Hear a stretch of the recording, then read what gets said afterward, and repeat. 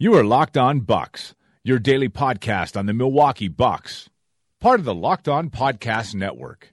Your team every day. Backs him down. Giannis into the lane. Giannis spinning. Fading shot.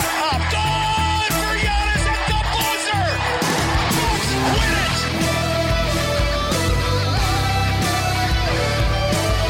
We may be young, but we believe on the future. Bucks win it. We may be young, but we believe on the future. Bucks win it.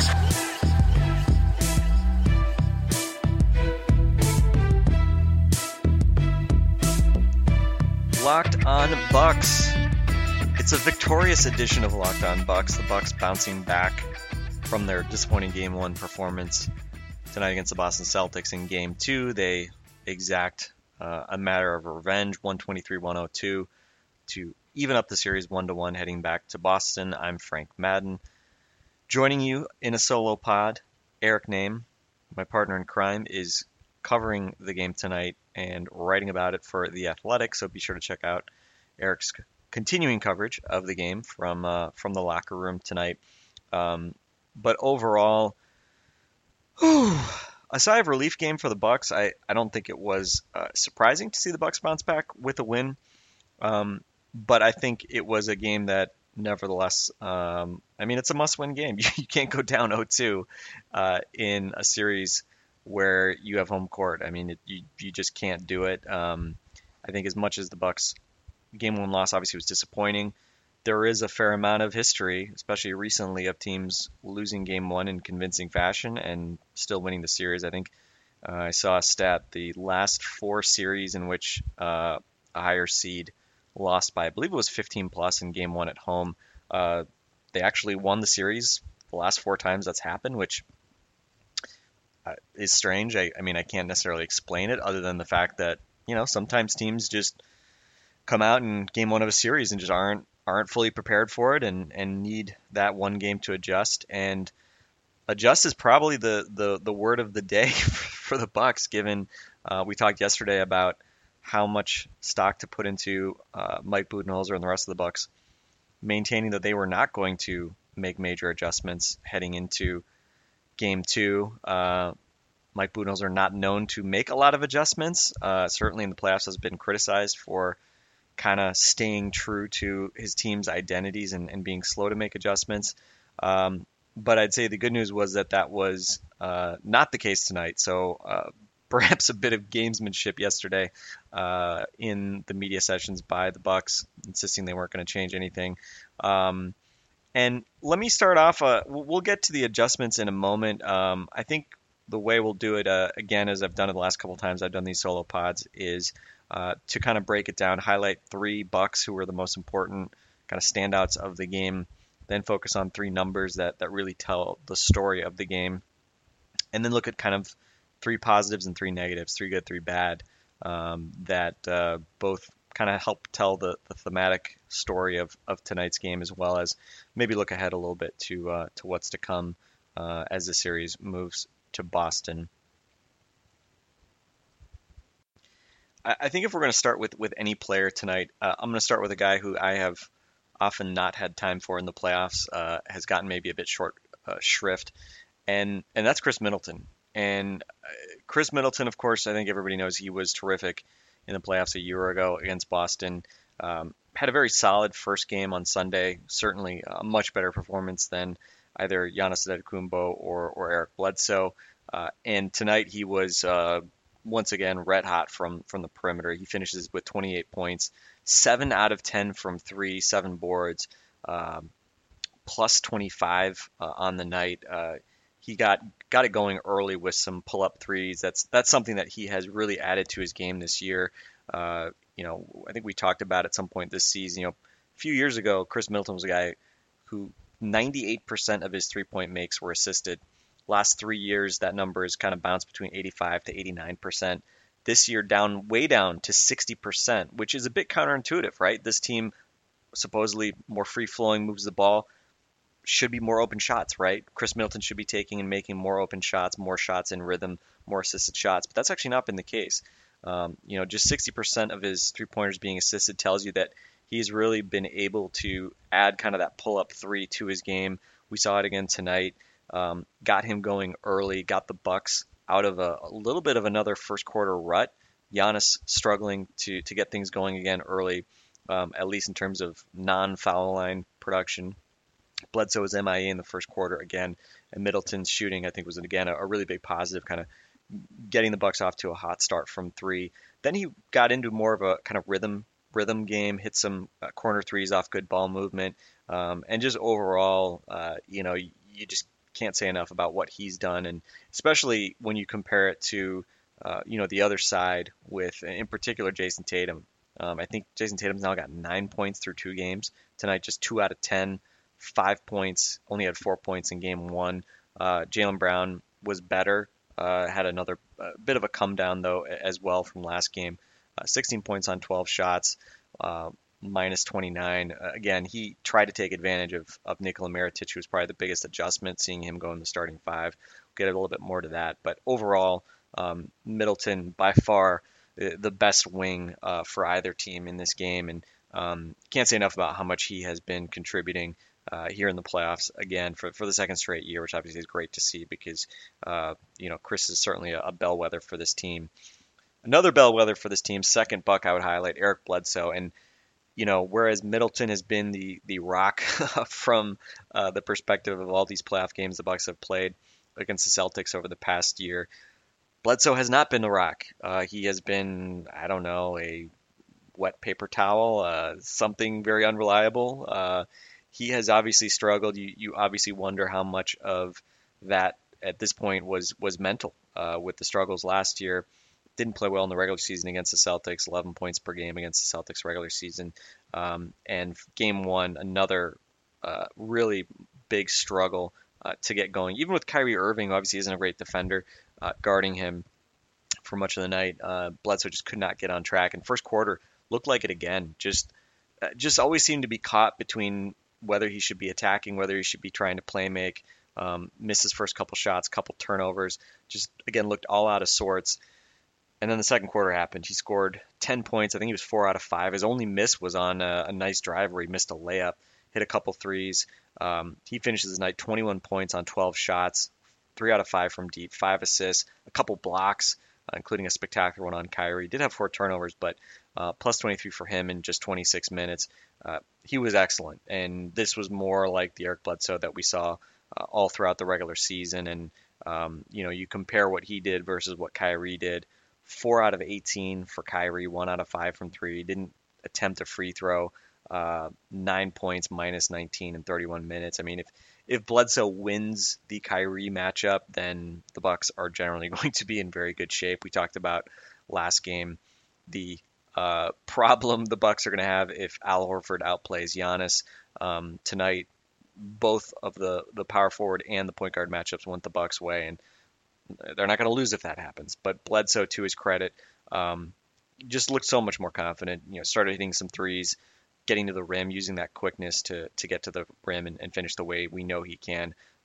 It's a really big deal for Bledsoe, again, just kind of getting off the schneid a little bit against the Celtics and then starting to feel like he can play the way we know he can play. Now, obviously, the next test, can he do it in Boston, which has been a little bit of a house of horrors, obviously, over the past year.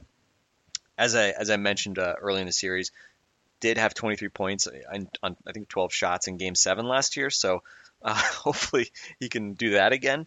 But certainly he's a guy that needed to start to rewrite the narrative for himself against the Celtics, and he certainly made a big strides in doing that starting in the second quarter tonight.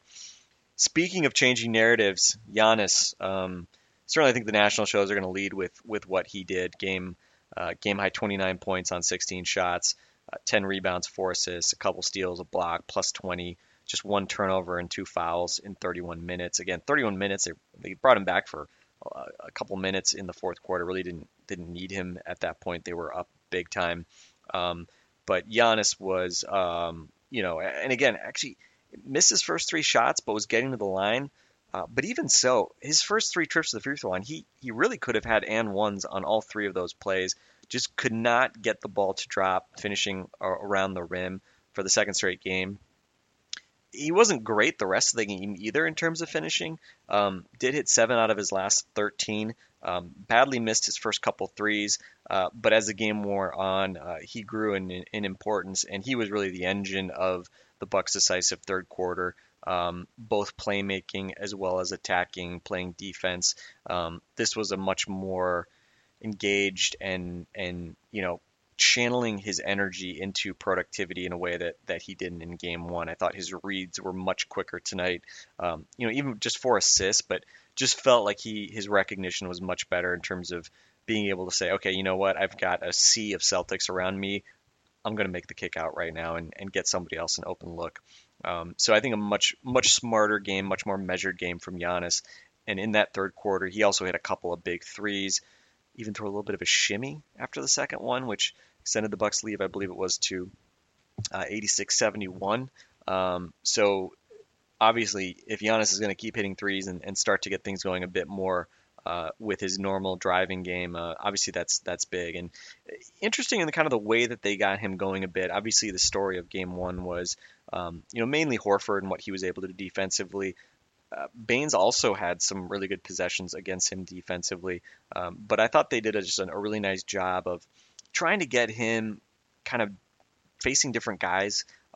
We saw them using Brook Lopez as a screener, which you never really see because typically teams just go under those screens because they are daring Giannis to shoot. Celtics have been different. They have really played aggressively on Giannis to try to give up, kind of stay up on him, not give him an ability to generate a head of steam. We even saw Horford like face guarding him, trying to get the ball 25 feet from the hoop in the first quarter. And so they kind of did different things. They were able to force more switches, get Giannis matched up against guys other than Horford.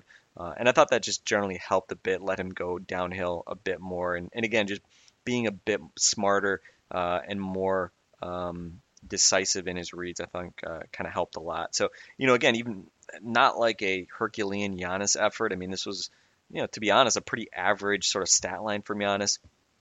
The 13 out of 18 from the line certainly helped, but 29 points on 16 shots. He can be certainly more efficient than he was, but overall, again, winning the matchup with Horford, who had a quick start but finishes 6 out of 10, 3 out of 5 from 3, but no free throws, 15 points, 5 turnovers in 29 minutes, and a -10 versus Giannis plus 20.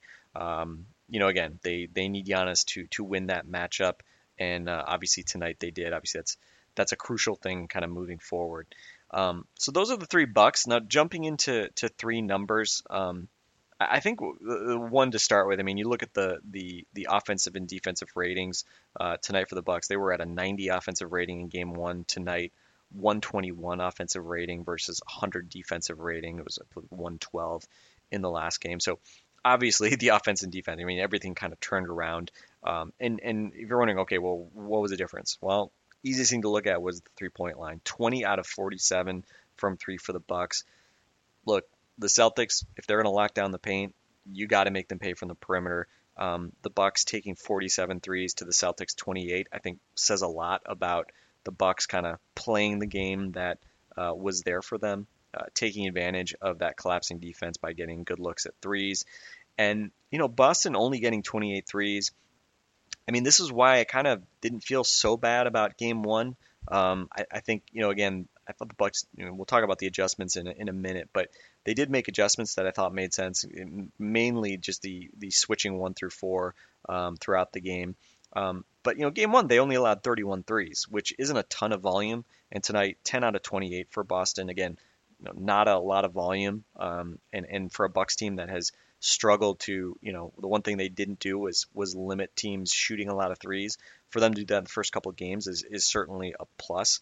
And, again, just not letting them kind of run wild with pick and pops or ball movement, especially the way they did in the second half on Sunday.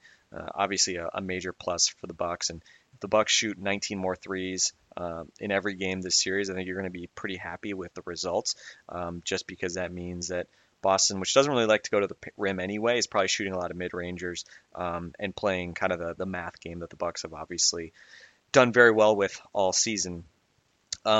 The other kind of flip side of that, though, just 34 paint points for the Bucks. They actually lost the Battle of the Paint for the second straight game to Boston. To me, that's a bit of a cautionary tale still. On the one hand, you can say it's the Bucks taking what was given to them, and I think that's true, right? They got a lot of good looks at threes. They hit many of them. But again, not really getting a lot going in the paint is still something to watch and gives me a little bit of pause. They were only +4 in terms of free throw attempts this game, so they didn't have that huge benefit in terms of winning the line, which again sometimes kind of mass what's happening in the paint if they just foul a lot. Certainly they fouled Giannis a ton, 13 out of 18 made free throws. But Boston winning the paint points 36-34. I believe that's the second worst game of the season for the Bucks, I believe. At 34, their worst was game 1. So it's not like they solved how to get easy baskets against the Celtics in game 2. They just basically said, okay, we're just going to take a lot of open threes and we're just going to make a lot of these. But I think that's something to watch. I don't know if the Celtics can do this every game, to be honest. I think it's still an opportunity there to get better and improve in terms of figuring out how they can get more easy stuff getting to the rim. But an interesting stat nonetheless that they basically didn't, start getting back to their dominant ways in the paint. But this has been a strength of the Bucks all season. They have been able to win different ways. They are able to score different ways. We talked a lot during the regular season about how the Bucks were very good at being able to have nights where they miss a ton of threes and still win games because they just, space you out so much that they create those driving lanes and just still kill you inside. Tonight it was the opposite. Tonight they said, okay, we're still going to do a little bit inside. We're going to free throw line. Giannis is going to do his thing still. Maybe not be nuclear Giannis, but we're going to take a ton of threes if you're going to give us room to do so. And obviously, hitting 20 out of 47, you're going to like your odds when the Bucks shoot that many threes. The other number, the third quarter I mentioned, 24-2 run to close the third quarter around the 7-minute mark. It was 74-71, and that was a really pivotal moment in the game because you remember last game, the Bucks had a lead early in the third quarter against Boston, and then the wheels just kind of came off. Tonight, Boston was the team that had the wheels come off. Giannis, again, was really the motor of it on both ends. They just close out that quarter 24-2, extended it to 28-2 early in the fourth quarter, and just completely blew the game open. Giannis with a couple of threes, started getting things going to the rim. Just generally the Bucks playing with a lot of flow, a lot of rhythm, looking like they had much better tempo than game 1, getting into stuff quicker than they did in game 1, where they just looked a bit lackadaisical compared to what we kind of normally expect. So that obviously, you have a plus 26 run in a game, you're probably going to win the game. And that was the game that blew it wide open. Celtics seemed like they were shooting just tons and tons of long mid-rangers and kind of, mid-range floaters and kind of non-restricted area paint shots. Again, they made a lot of those in game 1, missed a lot of them in game 2. That kind of part of the court and how the Celtics do in those areas, I think is probably going to tell a big part of the story moving forward. Kyrie obviously typically can kill you from those areas in ways that very few guys can, but tonight he didn't. 9 points on 18 shots. He will be better next game, but certainly encouraging to see the way that Bledsoe and George Hill managed to defend him, and when they got switches, there really wasn't a situation where Kyrie really punished you with any sort of consistency.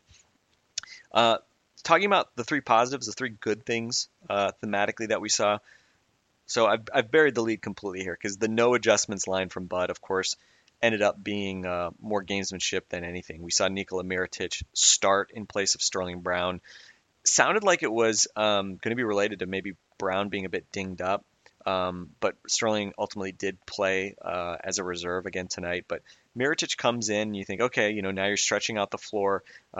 This was, if any move was going to be made starting lineup wise, I think this was the obvious one, just because, look at the game when Malcolm Brogdon got hurt, right? First half, we talked about it the other night against the Miami Heat, seemingly, basically a couple months ago, almost at this point. Brogdon gets hurt. Second half, they're down 20 to start. Mirotic comes in, they go jumbo. They ultimately win that game going away in a huge comeback win. We saw a lot of that jumbo lineup approach with Mirotic, but then he gets hurt. So we've obviously seen Brown kind of take that starting spot at the 2 guard instead of the Bucks going with this jumbo lineup. And the interesting thing is, I mean, you can't say that the jumbo lineup like worked in terms of, how they came out in the first quarter. I mean, they did not have a fast start. They missed some open shots. Mirotic ends up getting a couple of quick fouls. Looked like he had blocked Jaylen Brown, gets called for a foul on a 3-pointer, then picks up another foul, kind of, maybe a little questionable, but 2 quick fouls, he goes out. And interestingly, in comes Pat Connaughton, who was not good in game 1. And I mean, if you told me Pat Connaughton was going to play 30 minutes again tonight, I would have groaned very loudly. Better results tonight, though. Just 4 shots, 1 out of 3 from deep, 5 points on those 4 shots, but did have 11 rebounds, 3 assists. Kind of had more of that energy. Ended up a plus 15. Still had some, kind of classic Pat Connaughton, massive vertical closeouts where the guy just sidesteps him and gets an open shot. But ultimately, much better results from Connaughton. I don't know why he's playing as much as he is. Obviously, part of it was garbage time in the fourth quarter, but I do not think that Pat Connaughton playing 25 to 30 minutes a game is going to maximize the Bucks' chances of winning moving forward. But he's obviously been a guy that Bud has relied on a lot over these past couple months, and we'll see if that kind of is something that ultimately haunts the Bucks, or if he can rise to the occasion. He is a Massachusetts native, so it's sweet for him to come out of this winning games. But anyway, if the Mirotic move, that was sort of the obvious thing. I'd say for Mirotic, he really didn't hit shots tonight, but he ended up a plus 22, and actually, I mean, he made defensive plays. He had a block, he had 3 steals. It was kind of interesting that was maybe the way he made a more obvious impact in this game. But again, like, he's obviously a crucial guy. He can get hot. He's obviously a guy you have to account for all over the floor. He ends up playing 25 minutes, 9 points, 9 rebounds, those couple assists, and the 4 stocks tonight.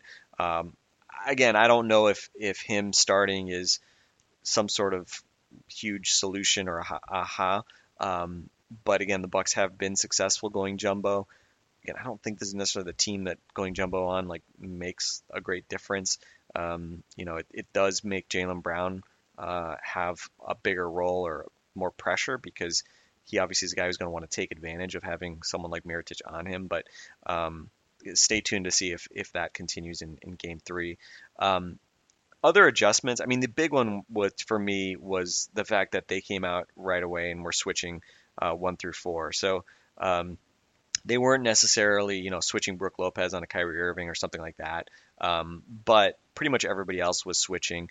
And I think that kind of gummed up a lot of what the Celtics kind of like to do. I mean, an obvious one, Gordon Hayward got downhill a bunch of times off pick and rolls in Game 1 and really gave the Bucks problems. Tonight, if you're switching all these kinds of actions like that, it's just a lot harder for some of these guys to kind of get going downhill. Hayward in particular, 31 minutes, 1 out of 5, 5 points total, minus 30. He was pretty much MIA tonight. And again, I think some of that was some of the adjustments the Bucks made defensively. And ultimately, I think if the Bucks are switching a lot of stuff, and we saw Giannis and others switched on to Kyrie. We even saw Ersan switch on to Kyrie at some point. Sometimes he's going to be able to get to the rim and finish. Sometimes he's going to hit really difficult shots. It's what Kyrie does. You have to kind of live with it. And tonight, he took a lot of difficult shots, and he just missed a lot of difficult shots. And again, I think in the grand scheme of the universe, you kind of have to live with Kyrie making difficult mid-range shots if you kind of, can make sure he doesn't just get layups when he's switched on to bigger guys. I think you just live with whatever happens tonight. 4 out of 18. Yeah, you can certainly live with that. Neither Kyrie nor Al took a single free throw. Obviously, that's a major plus for the Bucks. Even though Boston took a lot more free throws tonight. I think they took 8 in Game 1. They took 27 tonight. But I believe they were at 12 after the first quarter. So they came out getting to the line a ton, and then that really kind of petered out over the rest of the game. So I thought that was an interesting one. Otherwise, some other adjustments. I think just stylistically, especially from Giannis, quicker decision making, decisiveness in terms of kickouts, and then guys actually shooting threes. I think that was definitely a major plus to see. As I mentioned in the Giannis discussion, more work kind of getting him switched on to smaller guys or anybody who is not Al Horford. Putting Brook into pick and rolls. We talked about this actually last night. With the way that they were playing Giannis close and trying to, really gum up his ability to get going downhill. Do you try a big pick and roll just because the Bucks don't normally do that, and it's a different look you can give them? We also saw the kind of typical inverted pick and rolls that the Bucks always run with either Hill or Bledsoe screening. Tonight, though, the difference was, a lot of times when they do that, they're trying to get Giannis going downhill and getting something going to the basket with the big man kind of getting tied up by the Bucks point guard. They didn't get that tonight. I mean, as long as the other guard for the defense can kind of get out on Giannis, you can slow him down and sort of just hedge hard and kind of take away his momentum.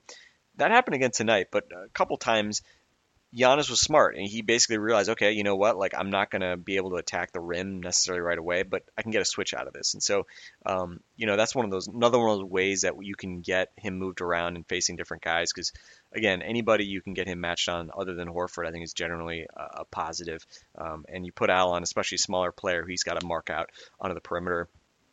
It suddenly puts them in a different position. And if Al wants to help off that guy, then Giannis can make a read, find that guy open for a three. So I thought that was another kind of key one. We'll talk a lot more about the adjustments with Eric tomorrow, but certainly that was probably the biggest one. Just, we were all concerned no adjustments were coming and Bud was just going to bang his head against the wall until his team figured it out, if they figured it out. But fortunately, there were some adjustments, and I think in general, especially I think it slowed the Celtics down a bit offensively and defense, and for the Bucks on offense, I think it did help get Giannis going a bit more, and helped other guys get going a bit more as well. And a lot of that was just mindset, but I think it was an interesting night because of the variety of changes, both lineup wise, tactically.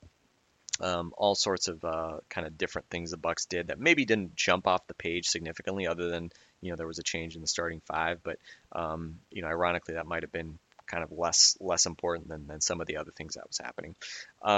Another good thing, I mean, Giannis just answering the bell. I mean, look, he is under the microscope in a new way now. He is, by certainly all the public counting of public votes that have been made for the MVP, he is all but assured to win that award, and he's going to be the focal point of the Celtics defensive scheme, and certainly pretty much every other team that the Bucks are going to run up against. They're going to try to focus on taking away Giannis, and he did not have an easy time again tonight. They continued to play physically with him. He didn't necessarily get a lot of shots that maybe he might normally get to go down again tonight, but he got to the line a ton again, more so than game one. 18 free throws tonight versus 10 in game one. Hit another couple of big threes. I mean, the fact that he's 5 out of 9 from three in these first two games is definitely encouraging. Badly missed his first couple threes, which was interesting. That good to see that he still had that confidence to keep shooting and hitting some big threes in big moments in that third quarter as the Bucks really blew that game wide open. I think was just really fun to see. And I think just from the Bucks in general, I mean, the fact that in the last game, close game, third quarter, they just got, blown out of the water in the game on Sunday. To come out tonight, again, 74-71, you're making all these threes, and you can't shake these guys, right? Like, it was a bit nervy because, well, what if the Bucks stop making all these three-pointers? Do the Celtics have a run in them? Can the same thing happen, right?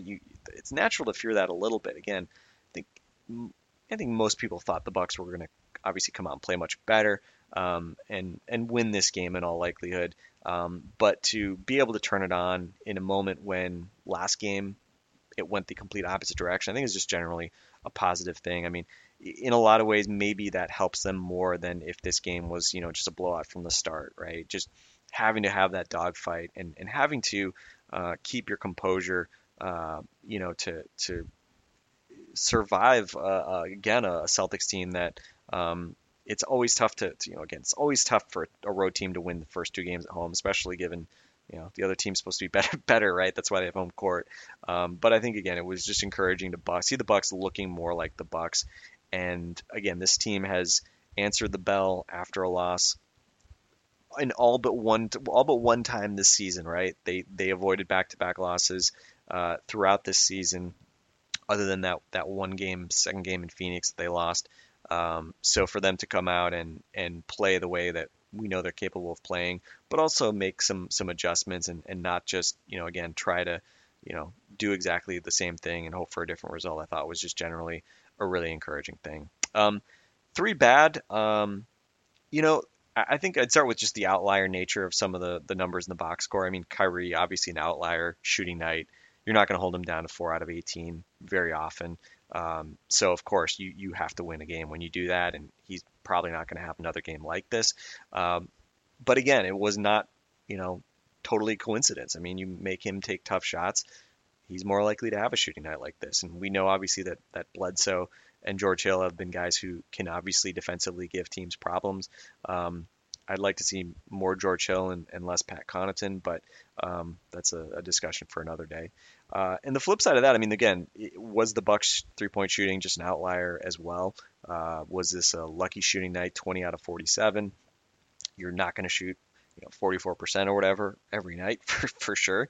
But again, I think a lot of it, the flip side of that is the volume, right? And I don't think anything coincidental about them getting up 47 threes on a night when Boston was really trying to take away the inside. What to do with Brook Lopez? I think that's still an unanswered question. He hit 3 triples tonight, which was nice to see, obviously.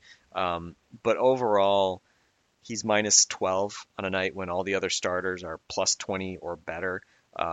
So it's not like the jumbo lineup with Brook or any other kind of combination there really scared the Celtics or really gave the Celtics problems. That's not why the Bucks won this game.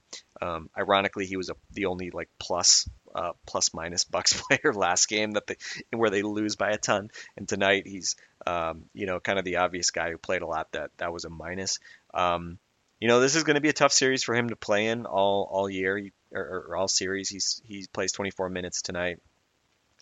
We'll see. I mean, I guess the silver lining is that this won't make him more likely to get a monster free agent contract because a team like Boston can obviously neutralize a lot of what he does well. I'm still curious. We saw maybe like one example where he got a post-up try against a smaller player. That's something that we just really have not seen the Bucks do much at all season. I think if the Celtics are going to try to put Marcus Morris on him, man, don't you got to try to maybe take advantage of that a bit more inside? It's tough because the Bucks don't want to play that way. They want to play 4 out with Giannis being the guy, benefiting from that spacing. So if you're trying to play through Lopez in the post, again, it's kind of counter to what you've been about. But I do kind of wonder, is that something that you might need to try to integrate into your game plan a little bit more? If you're going to play Lopez, do you kind of have to try to take advantage of these mismatches more? I mean, he's a guy he's used to playing in the post from, the first however many years of his career. So that's something I'm going to continue to watch. We did see him try to get into some more pick and rolls. I think that's obviously another way when he's rolling to the rim rather than just popping, another way to kind of get him engaged in different ways. So something to watch out for. But, again, I don't think it looks like Brook is going to be a guy that, in crunch time, is going to be the guy that necessarily differentiates you against a team like Boston that can spread you out the way they can. Otherwise negative, I already talked about the paint points issue.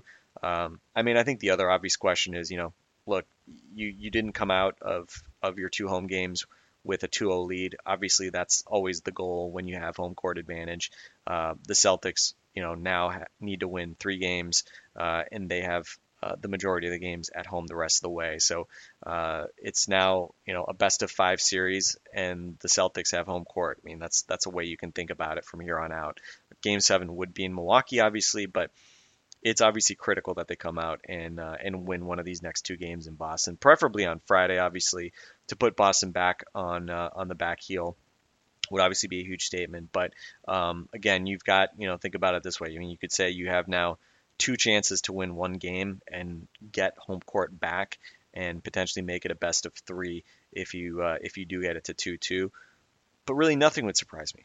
Bucks losing two games wouldn't surprise me. Bucks winning both these games would not surprise me at all. I mean, again, this was a team that was great on the road all year. And I think tonight, they showed that they can make some adjustments that can neutralize some of the issues that Boston presents. Not all of them, but again, this team won 60 games for a reason, and we saw obviously a good showcase of that tonight. So let's cut it there. We'll be back tomorrow night with Eric to talk more about the Bucks win. We'll have plenty of time between now and Friday to discuss all the ins and outs and what folks said about it after the game and during the practices this week. But in the meantime, hope you enjoyed the game. This has been Frank Madden. Soak up that Bucks winning. Like I was telling some of my friends. I mean, if you're not going to enjoy and get up for games like this where the Bucks are actually a great team and they're in the second round of the playoffs and they're playing a tough opponent, you're probably just not going to have a good time following an NBA team. So again, tonight obviously a much more satisfying result than on Sunday. But I think I may actually enjoy rewatching this game for a change too. So hope you guys enjoy the rest of your week. We'll be back tomorrow to preview Friday's game and talk a little bit more about this one. For Eric Name, who was not here, again, I'm Frank Madden. Thanks so much, and we'll talk to you guys tomorrow.